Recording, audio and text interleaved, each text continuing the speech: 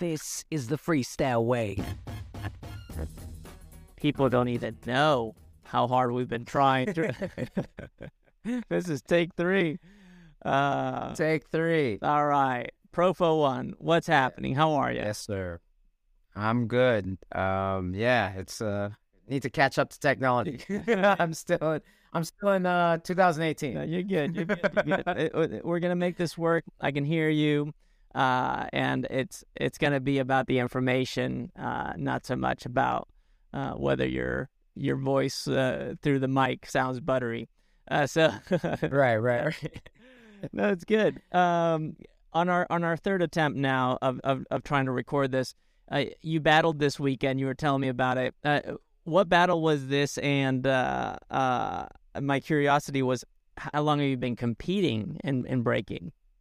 Yeah, so it was a battle out here in the Bay Area at Livermore, California. It was actually in coordination with the Filipino Heritage Festival, and Deontay, who was one of the promoters, put it together. Now, I think they had it last year. I think it was called the Get Down, and there was a 2-on-2. And with my crewmates, Jerry from Florida's USA, I've won a competition with him in the crew battle, but I've never did a 2-on-2 or just me and him. So it was pretty, just to show faith, like, hey, I believe in you. Let's just do it and see what happens. And that's kind of been my attitude about competing.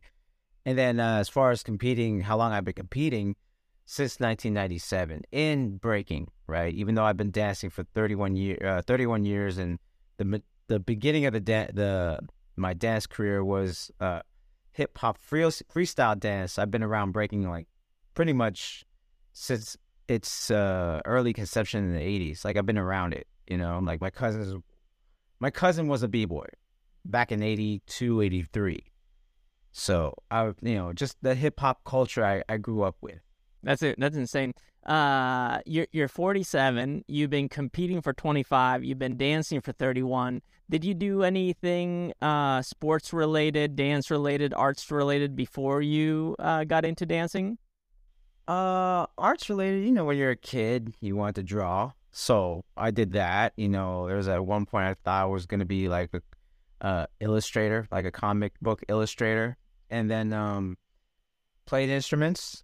Before I started seriously dancing, so I played the drums from about 12 to 14 or 15, and then the dance came back in my life.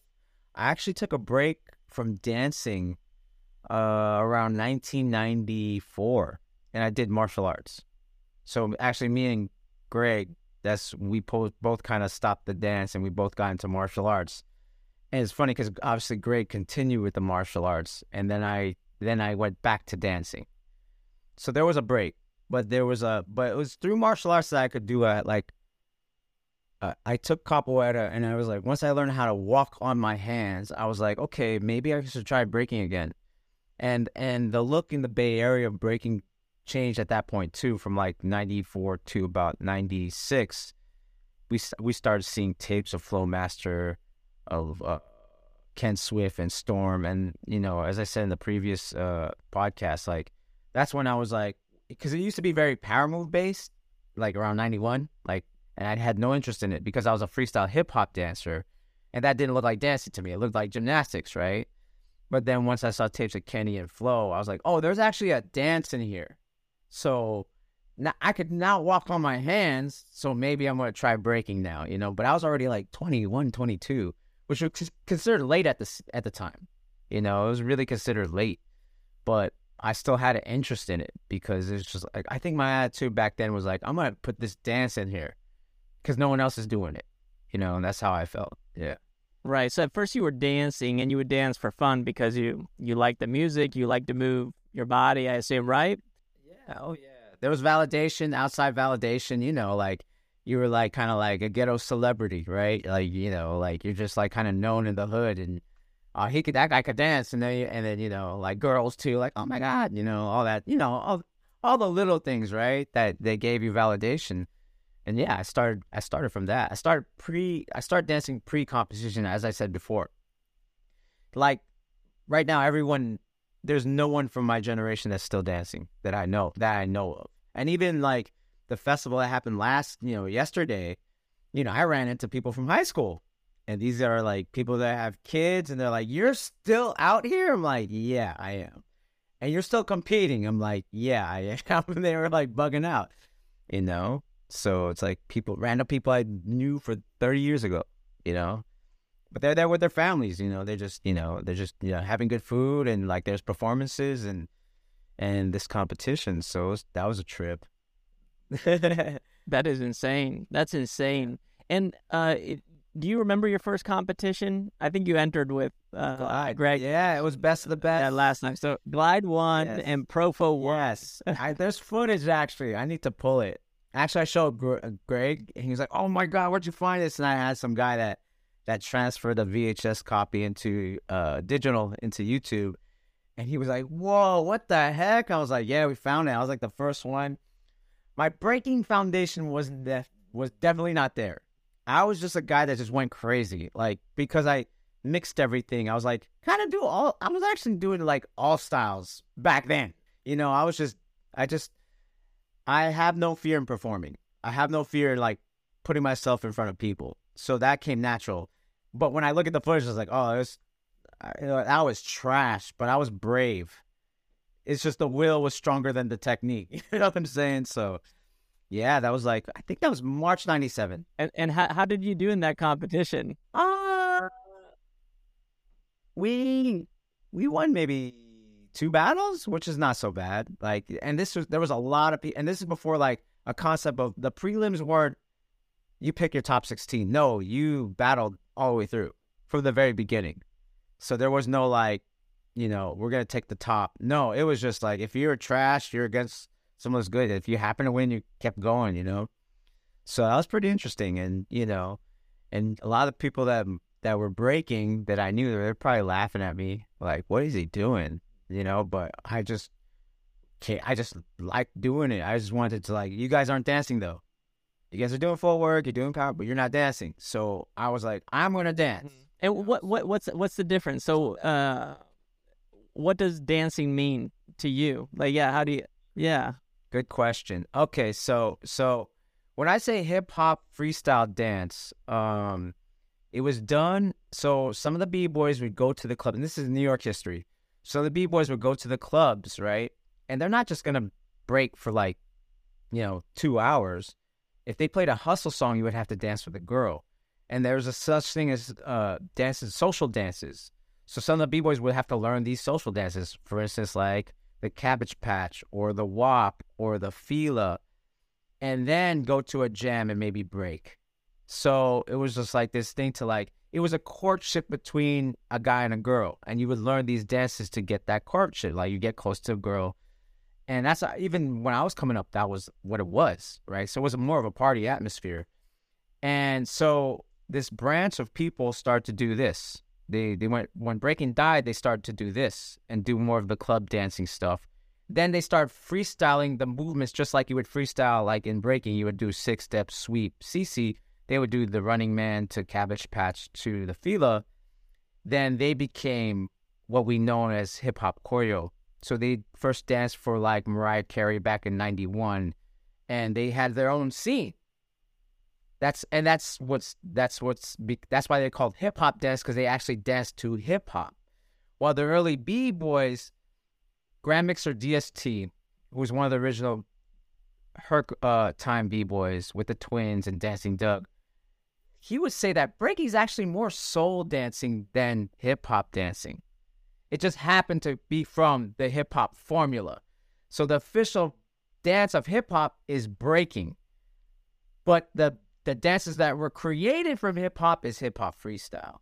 So there's kind of a difference. It's all under the umbrella, and no one goes into specific of this. I'm just telling you right now. There's this everyone's just oh, I don't know. Well, that's the problem. Everyone should know if you're a practitioner. Yeah, I mean, I definitely wouldn't know. Yeah, that's definitely interesting history. So, in breaking specifically, what is dancing then?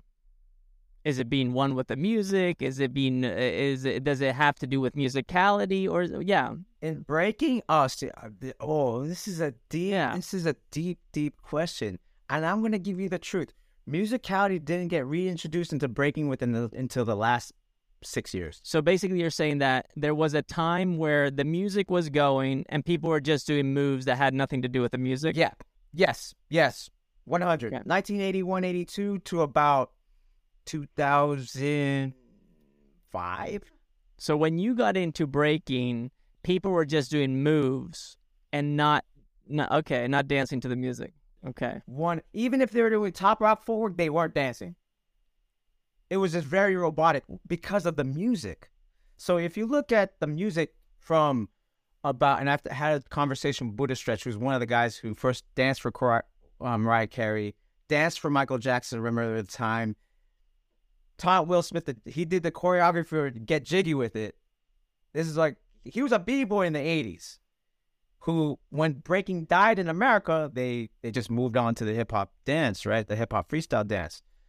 He was telling me that there was a difference when he was popping in 79 and then when he was popping at 81 because the music called electro came out. And that's what, like, everyone in the 80s remembers. If you ask, like we talked about this last time, like Cardboard and their breakdancing, they put electro with that the image, and the sound was electro. And what's electro? It's not funky. It's robotic. It sounds like in the 80s, it sounded like the future.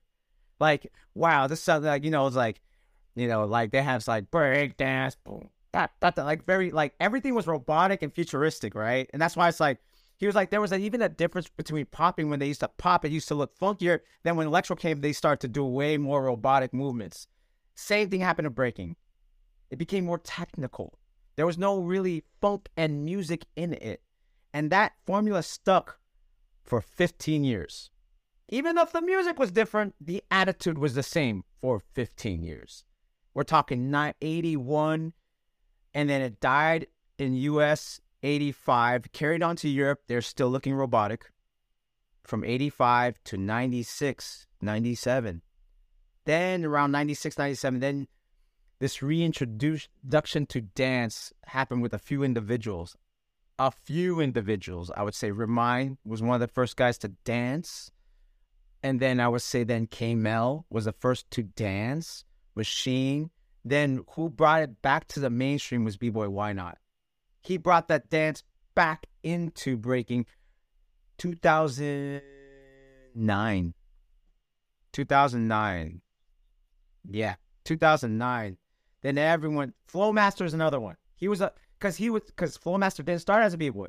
He started as a hip-hop freestyle dancer.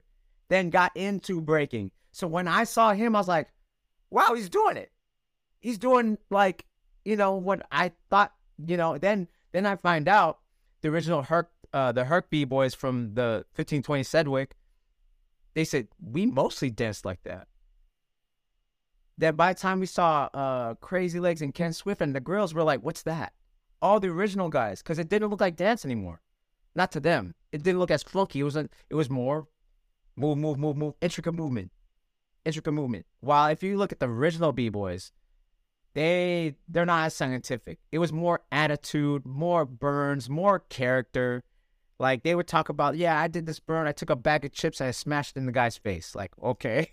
But that's what they grew up on. That's what, like, but they were doing, like, it meant something to them when they did a James Brown split to a James Brown song. By the time it got to Legs and them, and Kenny, and Buck 4, and Kuriaki, and Glide Master, and Flip Rock, it was that these guys are 10 years younger than Charlie Rock and Mike G and Beaver, and so it already developed, it already moved on. Mm-hmm. So in breaking now, are they dancing? Yeah, now it's because, like I said, when Why Not came to the scene, he was the one that solidified. Okay. Like, oh shoot, we really have to know what musicality is, because this guy's doing, like, he's not even flying in the air, and yet he's capturing people, and he's connected to the music. So it became a thing after him. Like, I wouldn't say that he wasn't around, but he made it like, okay, it's the requirement now. You know what I mean? Like, we all have to learn how to do that. Exactly. Well, I'm interested in this topic because now that breaking is going to be in the Olympics, it's technically going to be on a platform that is dedicated to sport. And dancing is an art first, a sport second. And thus breaking falls in the same category. But how do you navigate the sport aspect, which is the athletic performance, the competitive nature, without compromising the art integrity? Like, is that possible to do, or are we going to lose it? What's happening? That is the question for the ages right now. This is where the scene is divided, right? Because the breaking scene is divided because half of the scene is like, we don't need the Olympics. We don't need that. We don't need to have. It's like the post-traumatic stress from the 80s. Like, because the 80s, we were exploited, right? So it's like we're carrying this trauma from that. And it's like, we don't want that to happen again. So do I think it's possible? Yeah, I think it's possible. But the solution is not going to be easy because the problem is there's not even a solidified history. You know what I mean? That's not even solidified. So it's going to be hard to say what, because everyone has a different perspective. And there was no receipts from back then. There was no receipts from like 1975. The earliest receipts is 1981. And then we're listening to a bunch of, like I said, a bunch of people that have their perspective. Versus there's other guys too and girls.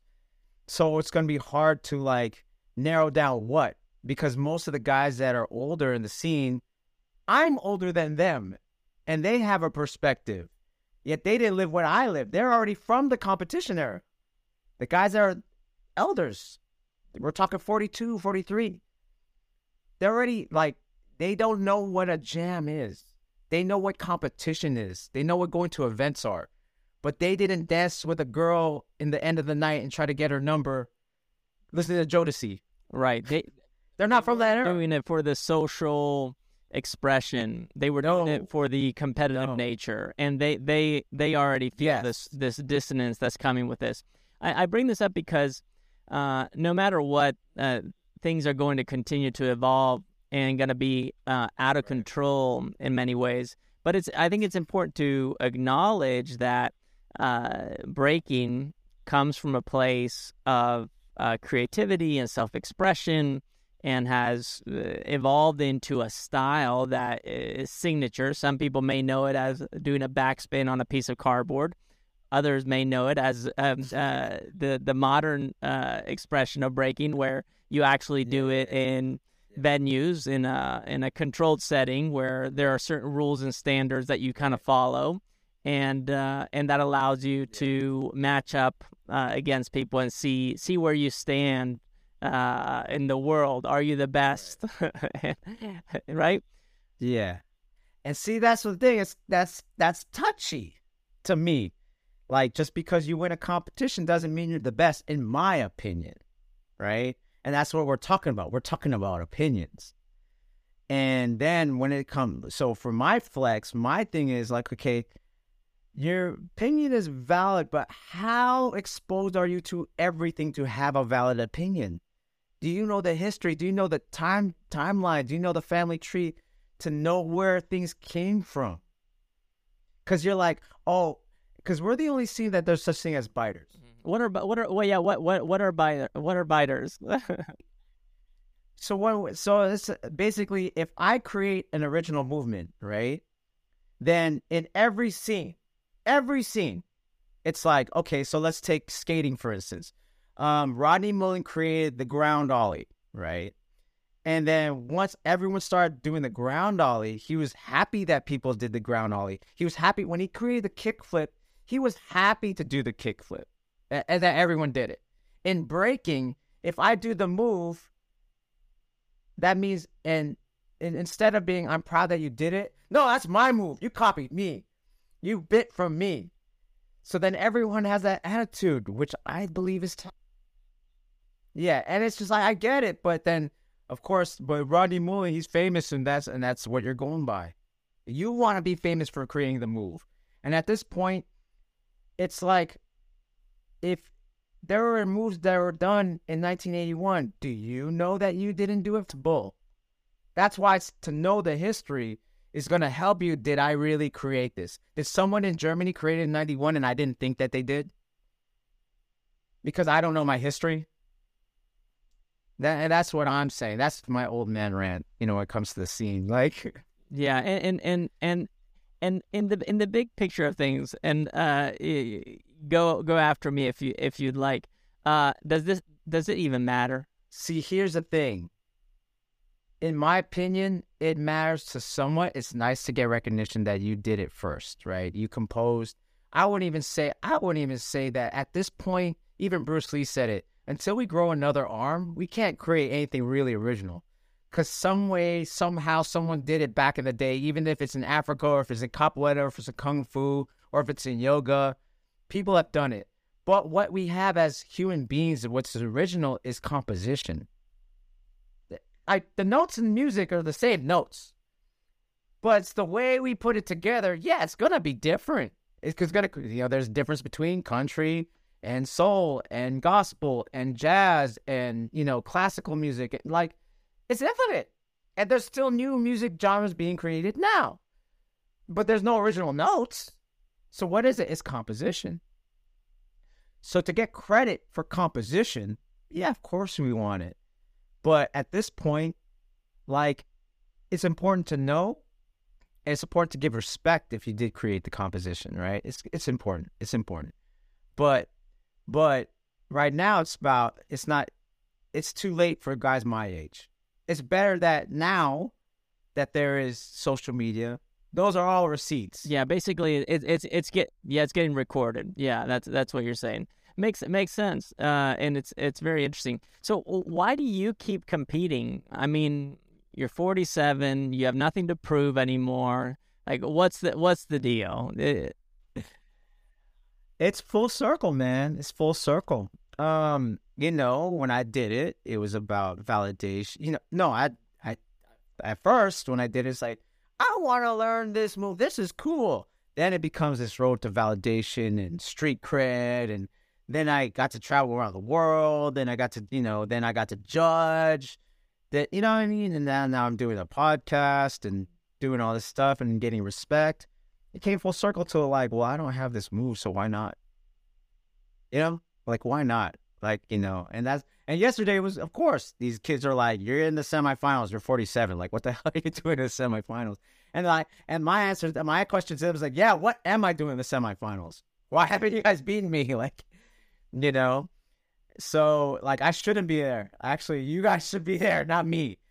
But it's because I care about growth. I care about my own journey. It became more a self, like, I'm trying to fulfill these goals of like, can I execute these things? Can I move still fast? Can I do these things? Can I learn these moves? Like I said, I started as a hip hop freestyle dancer. So I wasn't like, when I was like, 12-year-olds mostly, they don't get into breaking because of the dance. They want to fly. So I was opposite. I got into breaking because I wanted to dance. Now that I know how to dance, I was like, well, I never really learned how to fly. I kind of flew. Why don't I triple down on trying to learn how to fly? Why not? That's the challenge. I'm more challenged by the craft than I am the validation. And I think right now, if we ask B-boys and B-girls, what's your validation? If it's self or if it's outside, I'll tell you, I have a longer lifespan because it's for me versus, oh, I'm not winning. If it became, I'm not winning, I would have quit like 6 years ago, man. Like, the phone call stopped around that time, like all this stuff. You would think I'd quit because I'm not getting the work as I used to, and I wasn't that guy. I don't care about that, So for me, I found something that I'm challenged by. If I talk about composition, there's plenty of moves that I haven't gotten yet that I still want to compose into my arsenal. So that's the artistic mind.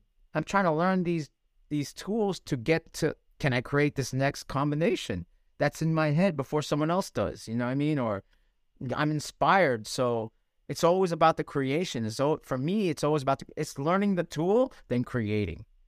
You know what I mean? So there's no outside it's my own validation. And, the benefit is I still get outside validation from that, which is after I stop chasing it, it's kind of like it comes anyway. So I just stick to like what I'm passionate. Yeah, that's really cool. That's what I usually call the infinite progression or the infinite practice. It's like you live in this constant state of adaptation. There's never an end. Mastery is not a destination; it's just a path, and it seems like you're on that path, right? And something that I was just thinking about as you were sharing was that when you first started dancing, it was just a natural evolution for you. You liked it, you felt curious about it, and then as you got in a little bit more, you learned more of the formalities of things. So you start to learn different steps, maybe different ways of expressing those steps. And then eventually you got into the realm of competition, which is just a way of knowing where you are on the map to some degree, which is interesting. It's good to know where we are as human beings. It just feels secure and safe. And then you can get lost in like chasing a position, a status, or whatever it may be, right? Yeah. I've been there too. I've been there too. And I discovered, and I wasn't happy. It didn't make me happy. It was just like, oh, is this outside? Like, okay. Then when I discovered like, oh, it's for self, then it's like you find your tribe. Then you find people that like share similar values.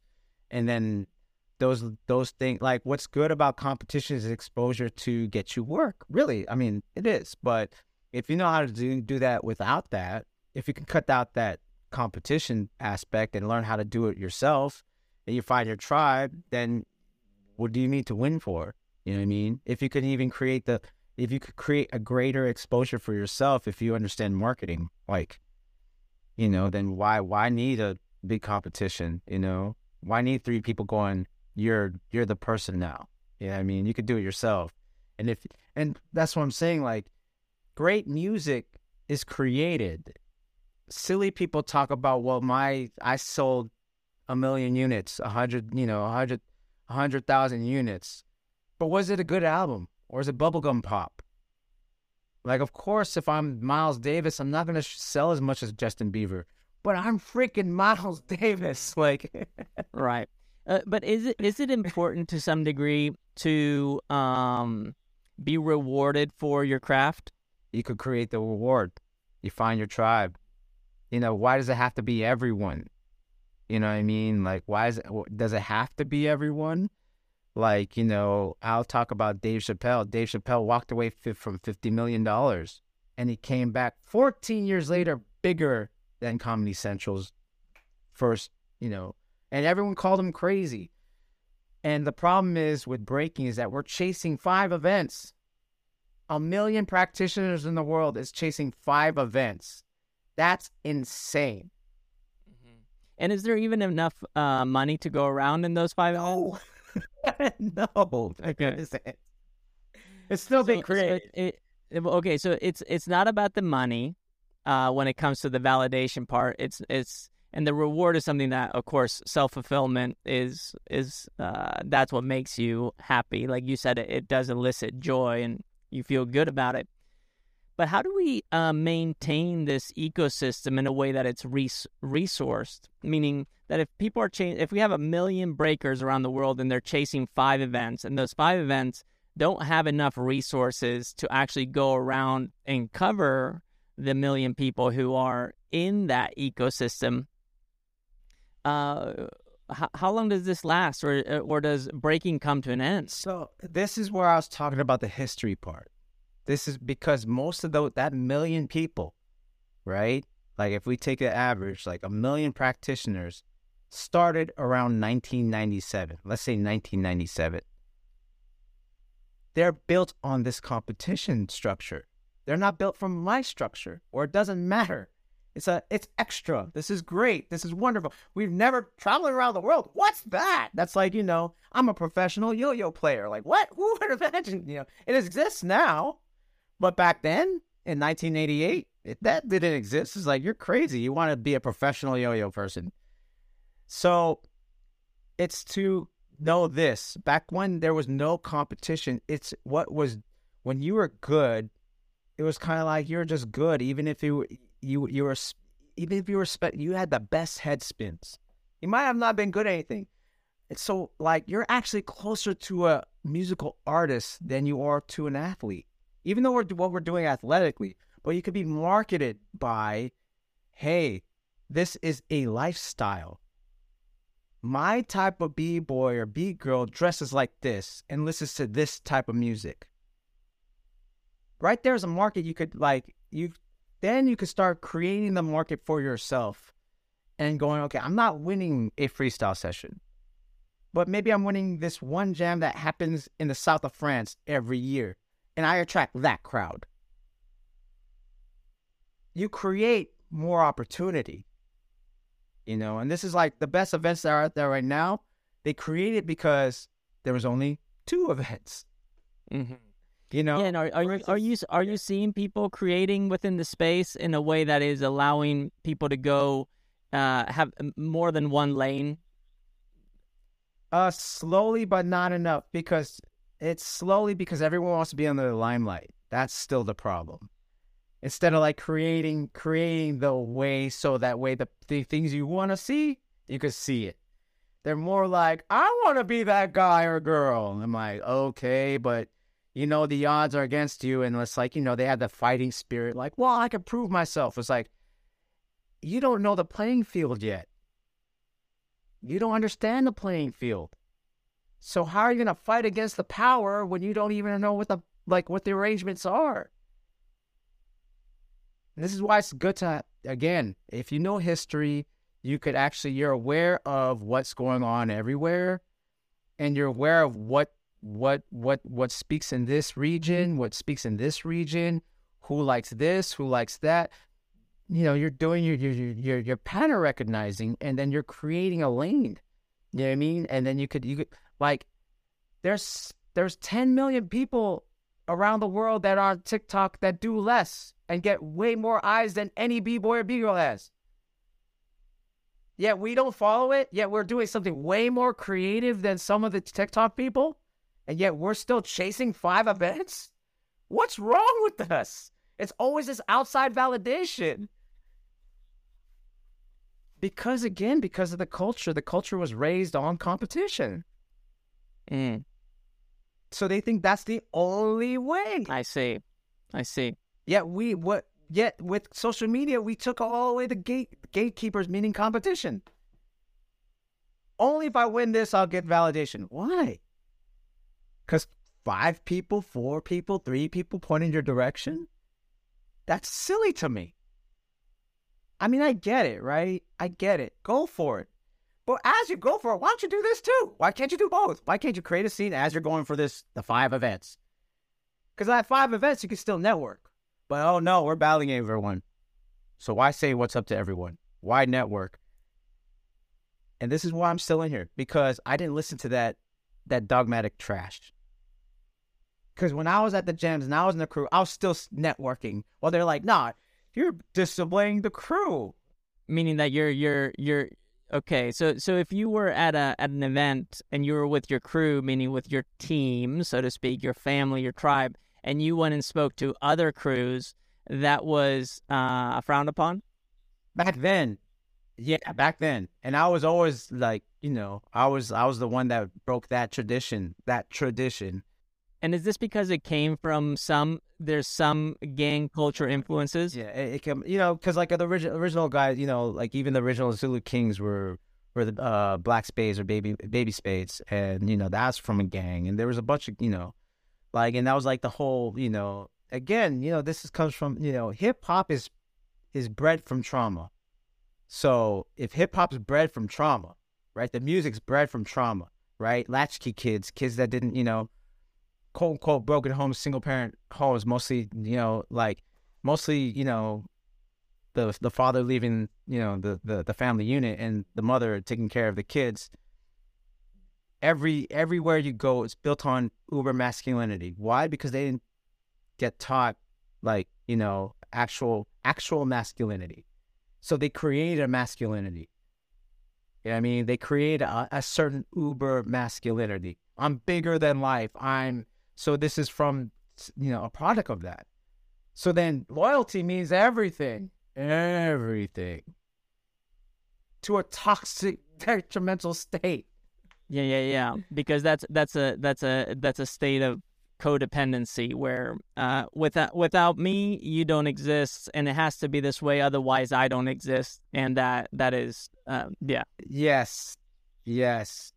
Perfect example of like what you're saying, because again, skating has groups, but no one goes like they all slam their doors like, yeah, you did it. Tricking, yeah, you did it. Everywhere you see, yeah, you did it. It's only breaking's like, it's mine. This is mine. Mine, yours, mine. Mm-hmm. Very interesting. And you just got me thinking now, because this is something I've thought about before, but I kind of want to reflect to you and see how you feel about it. Is there a chance that where we are right now in the evolution of breaking, that we are transcending that the origin story, so to speak, and now in some way going into a place of maybe tapping into the healing benefits that maybe breaking had in the past? Because it was probably cathartic to battle and to showcase it without violence, even though there were burns and physical things potentially back then. But it was probably cathartic to go and compete and then to come out victorious in a healthy way. Is it possible that we're transcending that, and now I think it's very possible, but again, we got to go to the root. We have to say that these things are actually toxic. We got to go above the dogma, right? No one questions it. Like, the reason why I get to these levels, because I don't mind asking the questions. Meaning I could question the elders. Everyone's afraid to do that. I'll tell you right now. And I'm one of the only ones that will question the elders. Why? Because I'm not set up on this dogma. I understand. Because again, if you're coming from a single parent home and Uncle Crazy Lake says this, why am I going to question Crazy Lake when he gave me like this opportunity? He created the scene. Yeah, because what happened with Crazy Lake, because no one questioned it. And I'll say it. You know what I mean? I'll say it. Like, no one questioned it because it was Crazy Legs. Question it. Go ahead. Question me. I don't care. Because I know I haven't done nothing wrong. But I understand, I've done my own work to understand why I needed it. And the problem is, we don't want to question hip-hop because it's given so much. But no, if we want to change. And then there's the fear of but it's going to get watered down. It's like, okay, so you want to keep being toxic. You don't want to make a living from this, right? You want to keep it when companies come in and okay, that's a little too toxic. Like, we don't want to mess with you. We don't want to give you that 6-figure contract because you're toxic. Okay, keep working at UPS. Go ahead. Go right ahead. But we need to heal from this. And the only we have to question some of the dogmatic stuff that we are taught. We have to question it because it's not healthy. The more kids come in and parents come in that are healthy, that are not from broken homes, we have to address these things. And if we don't, it's going to be our downfall, because it's been for the last 30 years. Something else is going to come up that's going to be more profitable and more where it's if you work hard for 20 years to still work at UPS or still work at Krispy Kreme, and you're a master at your craft, and you're wondering why this guy that does less on TikTok makes more than you, and you want to raise your family, and you're a genius at that, but no, don't question the culture. How are we being progressive? I question the culture all the time. I don't mind. And I understand the roots. And people are like, I can't believe you said that. Well, you weren't even there. You're following something your uncle said or your cousin said about breaking that weren't even there. Do you see people get caught up in these kind of battles, or this toxicity, as you're calling it, that is, so you feel like that's hindering right now the evolution of breaking? Yeah, 100, especially as competitions grow. And here is the facts: competition is still opinion based.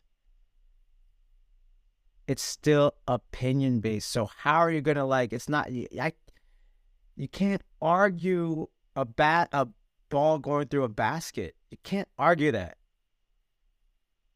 but you can't argue taste.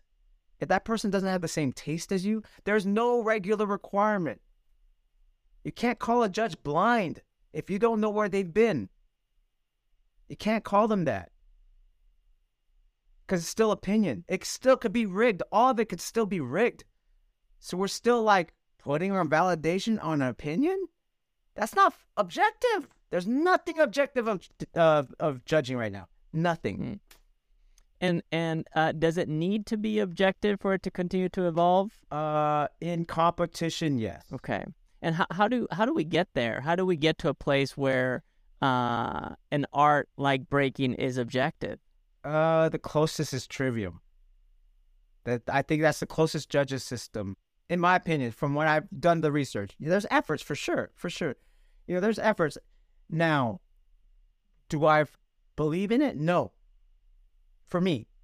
Now, for the up-and-coming competitors, that's your lane, cool.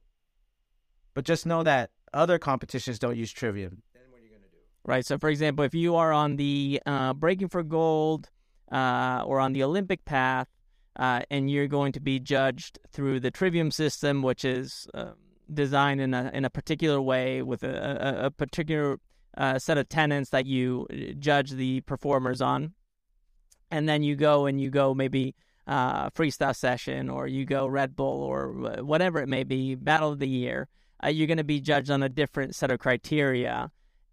Thus, it's not transferable. It's not standardized across the board, right? So breaking, is still kind of finding its place in the standardized lens or whatever.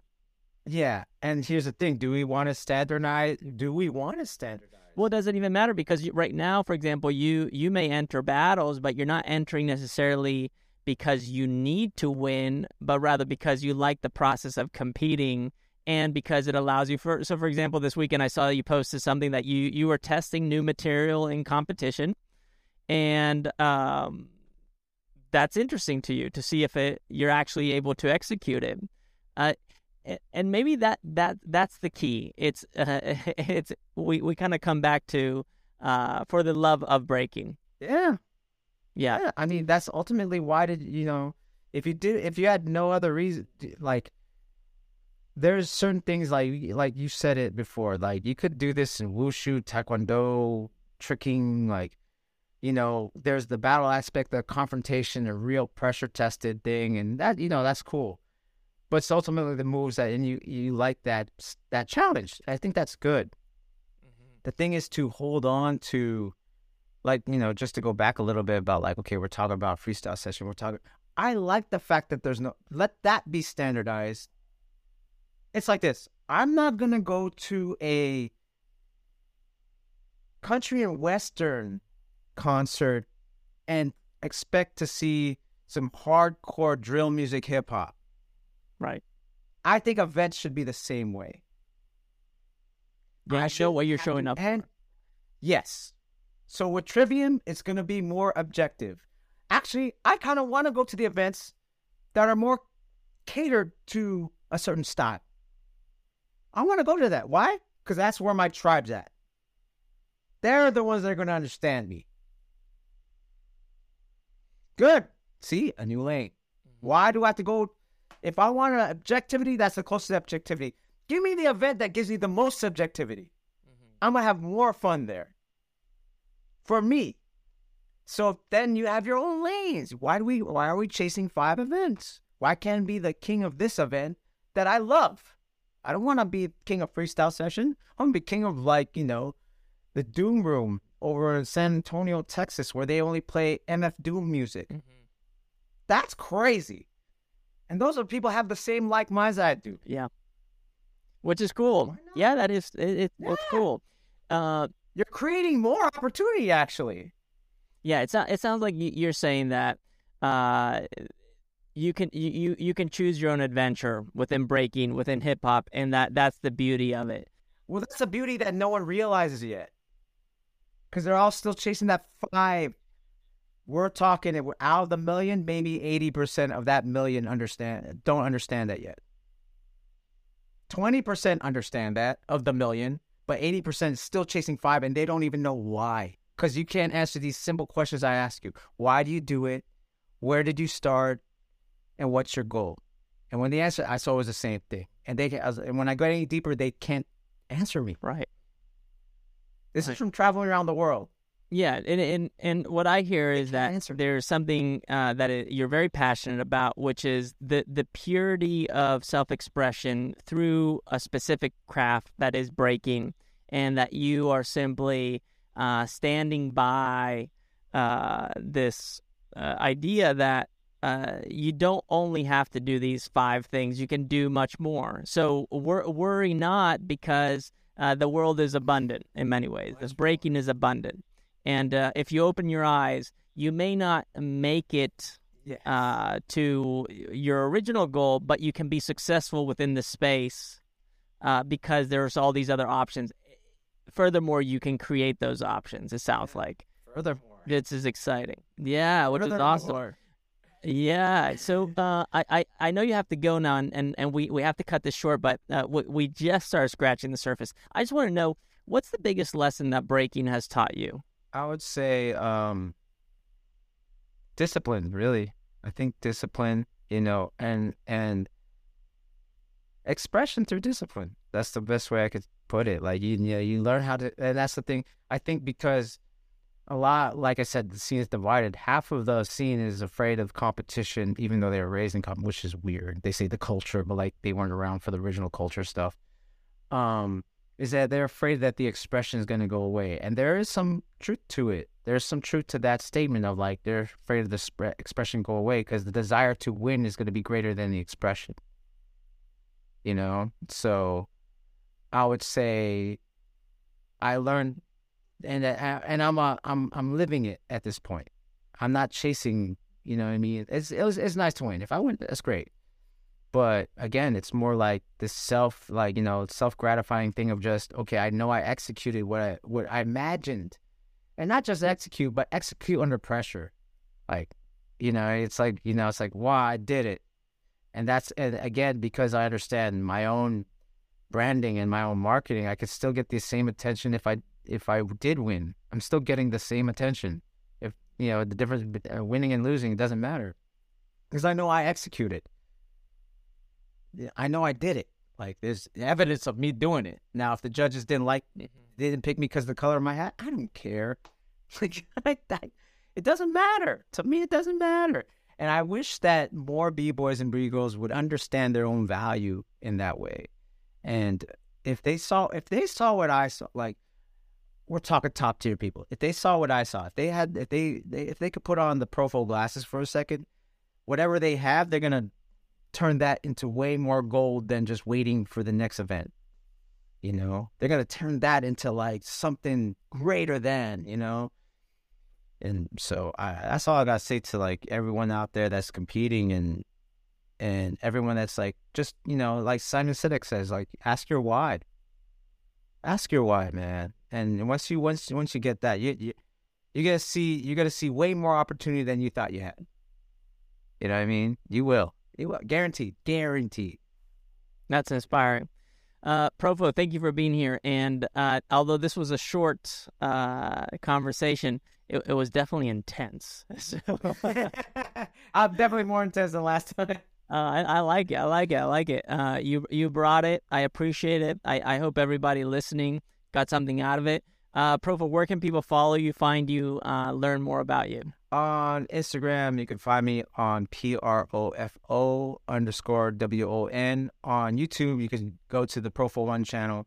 And you can go to my website, actually, PROFOWON.com. Great. And you have your own podcast called The Trades, and then Gearheads. Gearheads. Yeah, that you co-host with Jay Soul. Yeah. Very cool. Well, thank you. I appreciate you. We'll have to do this again. And the third try was it. That was the charm. All right, dude. Sorry, my technology. Yeah, I appreciate you. Peace. The man was made without